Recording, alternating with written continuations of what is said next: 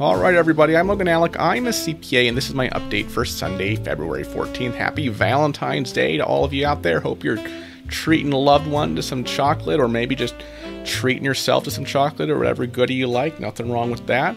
Honestly, it's a pretty slow news day, so I'm just going to jam through this here.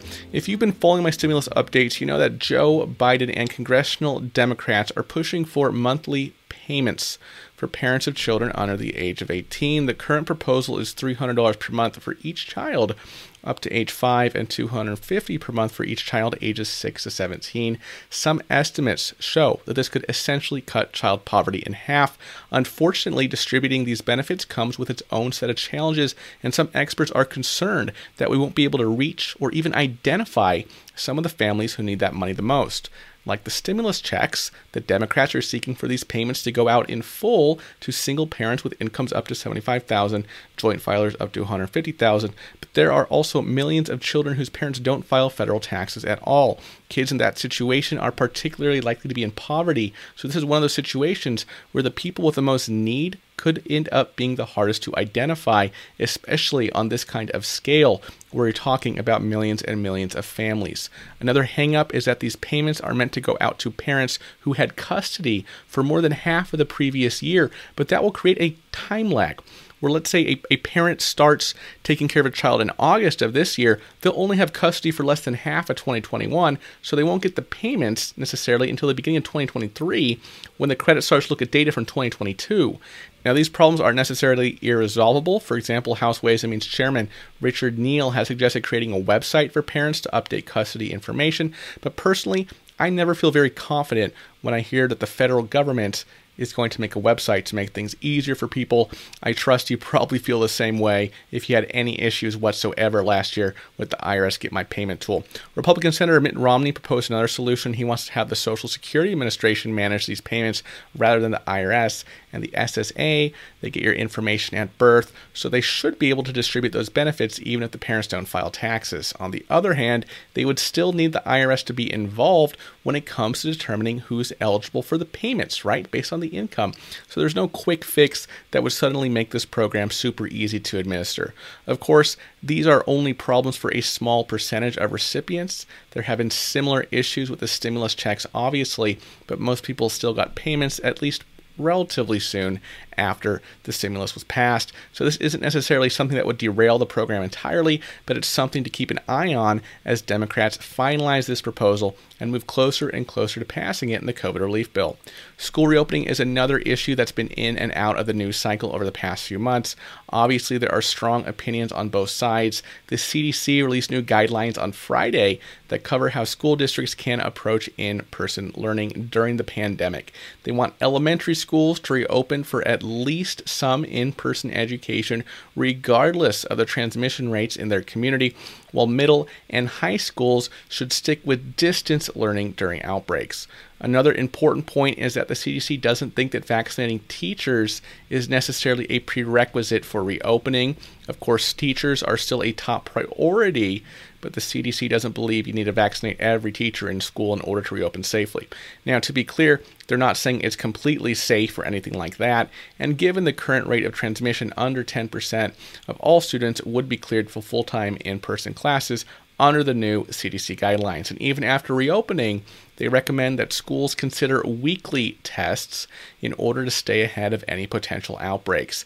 But this is still a step in the right direction, and it sets the stage for gradual reopening in 2021, depending on how well we're able to combat the pandemic. And fortunately, our infection rate is at its lowest point in over 3 months. Of course, it's hard to predict whether that trend will continue, but if you look at the case graph here, you'll see that we're definitely moving in the right direction. Just to recap on the Trump impeachment, as I told you yesterday, the Senate voted to acquit the former president. Yesterday, I also wrote up the surprise vote to allow witnesses at the impeachment trial in the Senate. News broke over the past few days that Trump may have known Mike Pence was being targeted and still refused to call off the rioters. And there were also questions about a phone call between former President Trump and House Minority Leader Kevin McCarthy during the attack on the Capitol building on January 6th. Congresswoman Jamie Herrera Beutler, one of 10 House Republicans to vote for impeachment, said that she had been briefed on the call and called on others to come forward with any information. It looked like everything was leading up to the Democrats calling Herrera Beutler as a witness, but almost immediately after they voted to allow witnesses in the trial, they almost immediately changed their minds and decided to simply enter her public statements into the record and not actually call her as a witness. So the last second drama ended up being for nothing, as the Senate voted later in the day yesterday to acquit former President Trump, as you all know. That was a 57-43 vote, pretty much in line with what we expected from the beginning, with both independents, all 48 Democrats, plus Republican Senators Burr, Cassidy, Collins, Murkowski, Romney, Sass, and Toomey all voting guilty as well. And even though the House can impeach a president with just a simple majority, as you know, the Senate conviction requires a 2/3 majority, so they would have needed 67 votes to convict Trump and potentially prevent him from running for office in the future. Now, you might be wondering why they would go so far as to vote on approving witnesses and then decide not to bring any in, and that decision ultimately came down to impeachment manager Jamie Raskin. He said, "We could have had 500 witnesses, and it would not have overcome the kinds of arguments being made by Mitch McConnell and other Republicans who were hanging their hats on the claim that it was somehow unconstitutional. We tried this case as aggressively as we could on the law and on the facts. We got from the president's lawyers exactly what we wanted." And Democrat Joe Neguse, another impeachment manager, told Face the Nation it was very clear that witnesses that were not friendly to the prosecution were not going to comply voluntarily, which meant that we were going to be litigating subpoenas for months and potentially years. Similarly, Democratic Senator Dick Durbin, who obviously voted to convict Trump, said, "We were never going to reach 67 votes in the Senate without Mitch McConnell voting guilty.